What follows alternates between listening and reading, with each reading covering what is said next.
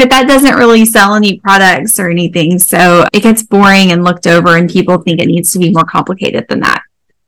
And eating plants can be complicated. Like, I don't want you to feel like I'm talking down to you, because we're all very busy. Food is expensive. Prepping food takes a lot of time, so I get it. It's not as simple as eat more plants, but it is at the same time. Hey everyone, welcome to the Nourished and Thriving Show. I'm your host, Katie Lovett.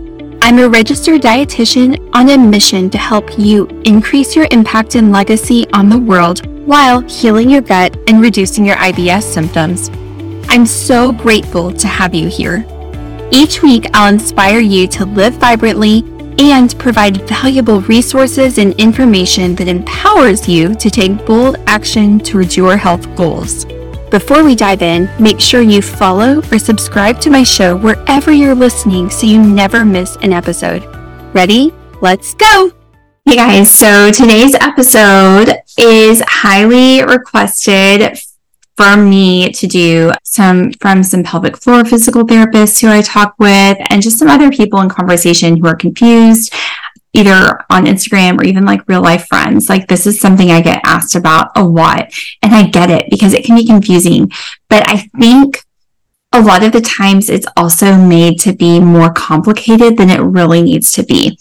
And let me just say, I think that is kind of the standard for nutrition in general. I think everyone's trying to make money off of everything, and the more attractive and, complicated and catchy that people can make it sound, the more people want to read it, right? Like, look at all those magazine titles at the checkout line at your grocery store that are just completely outlandish, and they're not true, but it's almost like you can't stop yourself from reaching to see. Maybe they do have the miracle food that ends all cure. Oh my gosh, I messed that up. See, I can't even talk about it. Maybe they do have the miracle cure that like fixes every malady on the planet, like they're describing, but most likely not. Right? There's no one thing that fixes everything. And so I think this topic tends to get overcomplicated because people want to sell you on a solution. And so to do that, it needs to be a problem that you can't fix on your own. And that topic is fiber. Let's just talk about fiber. Okay.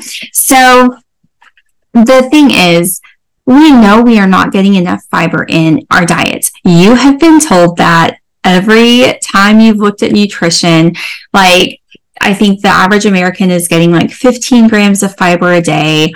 If you follow like the paleo crowd, you'll hear like our Paleolithic ancestors got in like 150 to 250 grams a day, something like that. And even people living in more like less developed areas where they're eating more like whole foods and plants and hunter-gatherer type societies, they're still getting in a lot more fiber, even than the current recommendations, like, 100 or so grams of fiber a day. Please don't try to go get 100 grams of fiber in your diet tomorrow. You will feel horrible. But the fact of the matter is, we're not getting enough. So we need more. The average, like the recommendation is like 25 to 35 grams a day. Like, if you can get in that range, see how you feel. I bet you'll feel a whole lot better than you feel right now. So I think that's a great starting place. It's a great place to shoot for. Try to get for like the upper end of that, like the 30 to 35 grams. But then the question is, well, what are the different types of probiotics? Oh my gosh, not probiotics. What are the different types of fiber? And what are prebiotics? That's what I was going for. And how do they impact the probiotics? And what kind of fiber supplement do I need to be doing? And maybe I shouldn't eat this food because it has this kind of fiber and it's going to cause this problem. And like, it can feel really overwhelming because it's been made to be very complicated. Here's the thing. There's two types of fiber: soluble fiber and insoluble fiber. Soluble fiber is soluble in water. That means it kind of melts and makes like a gel type substance. Insoluble fiber doesn't really change whenever you put it into water.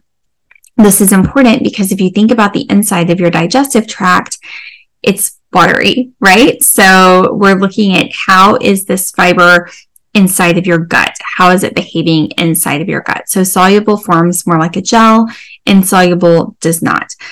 They can function slightly differently, but I'm going to say this before we dig into that. All plant foods have a mix of both for the most part. Okay. Some are higher in soluble and some are higher in insoluble, but for the most part, you're always going to have a mix. So, the takeaway is eat plants. Right? But that doesn't really sell any products or anything. So it gets boring and looked over, and people think it needs to be more complicated than that. And eating plants can be complicated. Like, I don't want you to feel like I'm talking down to you, because we're all very busy. Food is expensive. Prepping food takes a lot of time, so I get it. It's not as simple as eat more plants, but it is at the same time. So let's dig into a little bit more about soluble fiber. So it forms a gel. It dissolves in water, it forms a gel. So what this does is it actually attracts water to it. It kind of sucks it all in. Think about like the aqua beads that you can set up, right? We stopped doing those. Okay, you guys, I have to get some like laughs whenever I tell the story. So my middle daughter, Adeline, God love her, she is a middle child. Like, she was born to be a middle child, and she is excellent at it. So the one and only time that I brought water beads into my house, I think she was probably about 2. And we had them outside. So my oldest is like typical oldest. Like, we could do all of the cute little sensory bins and activities. I promise this is going somewhere. So we had the aqua beads out on the back patio in a container. I'm literally on the phone with our doctor's office confirming an appointment or paying a bill or something.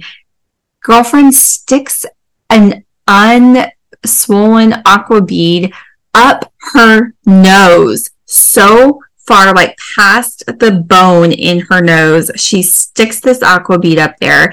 And I'm concerned because it's moist inside of your nose, and this aqua bead is going to start swelling and get more stuck as time goes on. She does not have the aqua bead up her nose still today. She's 5 now. She's okay. She's lived to tell the tale. I've lived to tell the tale. We got it out. But I was concerned because it attracts water to it and it swells, and then there's less water in the environment and it's contained into the aqua bead. So there's your funny toddler story for the day. Stuck it up her nose, you guys. Like, why? So soluble fiber does that inside of your gut. It's going to draw water to it. It's going to form a gel. It's going to kind of swell a little bit. And it's going to make your stool softer and easier to pass. So if you're like constipated, having to strain, it feels like it's just kind of like stagnant. Things are just sitting there. Some soluble fiber can help. The caveat with this is you need to have water available for it to do the gel thing, right? So if you're not drinking enough water and you're increasing your soluble fiber intake, you're probably actually going to feel worse. So make sure you're getting enough water in whenever you're doing this. Now there's insoluble fiber, and just as the name suggests, it is not soluble in water. So this is going to be more like roughage, like it's not going to break down. You're going to sit it in water. It's not really going to change anything, but this can add some bulk to your stool, and it can help to improve like the amount, like the frequency of needing to go to the bathroom. So they both play a part, and that's why I think nature has such a beautiful, wonderful design. Is plants from nature have what we need, right? They all have a mix. They have a balance. Whenever you're eating a wide variety of plant foods, you're getting that, good balance of different types of fiber as well to help support gut function. Okay. Fiber also helps to feed those good tummy bugs, helps with blood sugar control. We talked all about blood sugar and gut health in a previous episode, so make sure you listen to that. And then we're going to talk about supplements too. But before we do that, I'm going to stay on like types for one more second. And we're going to chat prebiotics, because there's a lot of confusion about prebiotics. So prebiotics. So all fiber is a prebiotic, but not all prebiotics are fiber. Okay. Prebiotics are kind of a novel thing. They're kind of new. There's not a ton of research about it. There's more out than there was. But prebiotics is basically like fertilizer for those good tummy bugs. It helps feed the good tummy bugs. So whenever I just said soluble and insoluble fiber both help to feed your good tummy bugs, that's the prebiotic component. Okay. And then you have other things like resistant starch coming from like cooked and cooled potatoes, cooked and cooled rice, that's not technically a fiber, but it also acts as a prebiotic. So all fiber is a prebiotic. Not all prebiotics are fiber. Okay, so I hope that helps to clarify a little bit of that for you.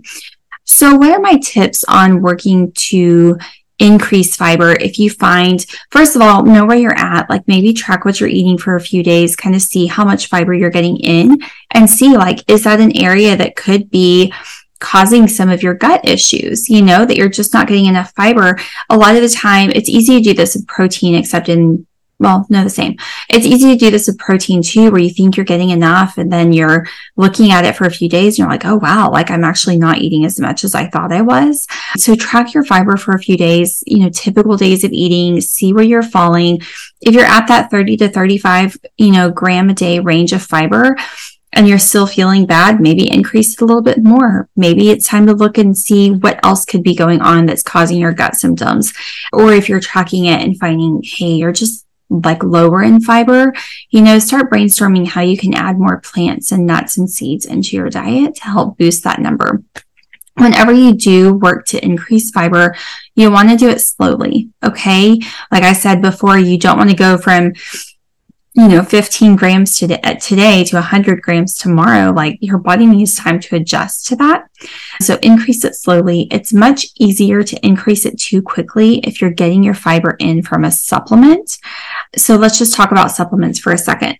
Sometimes they can be really helpful, right? Like if you're busy, you're not going to be having as much time as you normally do to prepare your food. If you're going to be on the go, if your eating isn't going to be as in control as it normally is at home because you're traveling, something like that, taking a fiber supplement can be really, really helpful.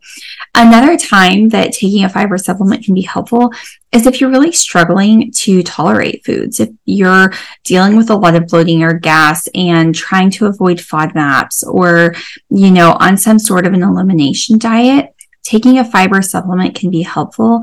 Just look at the type that you're taking. One that I like for people who are like on a low FODMAP diet, who need something a little more gentle, is a sun fiber. It can be a little bit more gentle than something like a psyllium husk. But, getting more fiber from whole foods is going to help you gradually increase it and also get the benefit of all the nutrients in those whole foods and all of that stuff too. Just make sure you're chewing it well.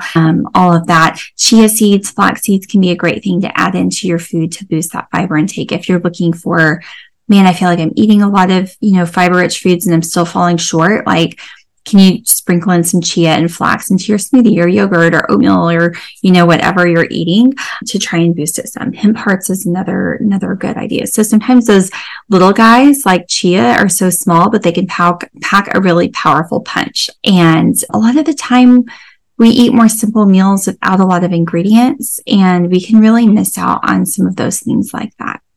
I already touched on water. That was the other thing I'd written down. Just make sure you're getting enough as you work to increase your fiber. Just a reminder of that. Again, don't overnight, increase your water by a ton. Our bodies like to keep things kind of the same, right? Homeostasis. We don't like huge drastic shifts all at once. So gradually increase your water as you gradually increase your fiber. So that is all about fiber, a little bit about prebiotics and what and how to do. If you have any more specific questions about fiber, if you're struggling, reach out and let me know, and we'll talk soon. Thank you so much for listening to the entire episode. I hope you are feeling inspired and empowered to take bold action towards your health goals. If you enjoy what you heard, don't forget to follow my show so you never miss a new episode. And it would mean the world to me if you left me a review so others knew what to expect from my show. Last, get in touch. Let me know what bold action you're taking. Let me know how you're inspired. Follow me on Instagram at the_healthygut_dietitian. I've put a link in my show notes for you so you can simply click and follow. Come say hi. I respond to all my messages and I can't wait to get in touch.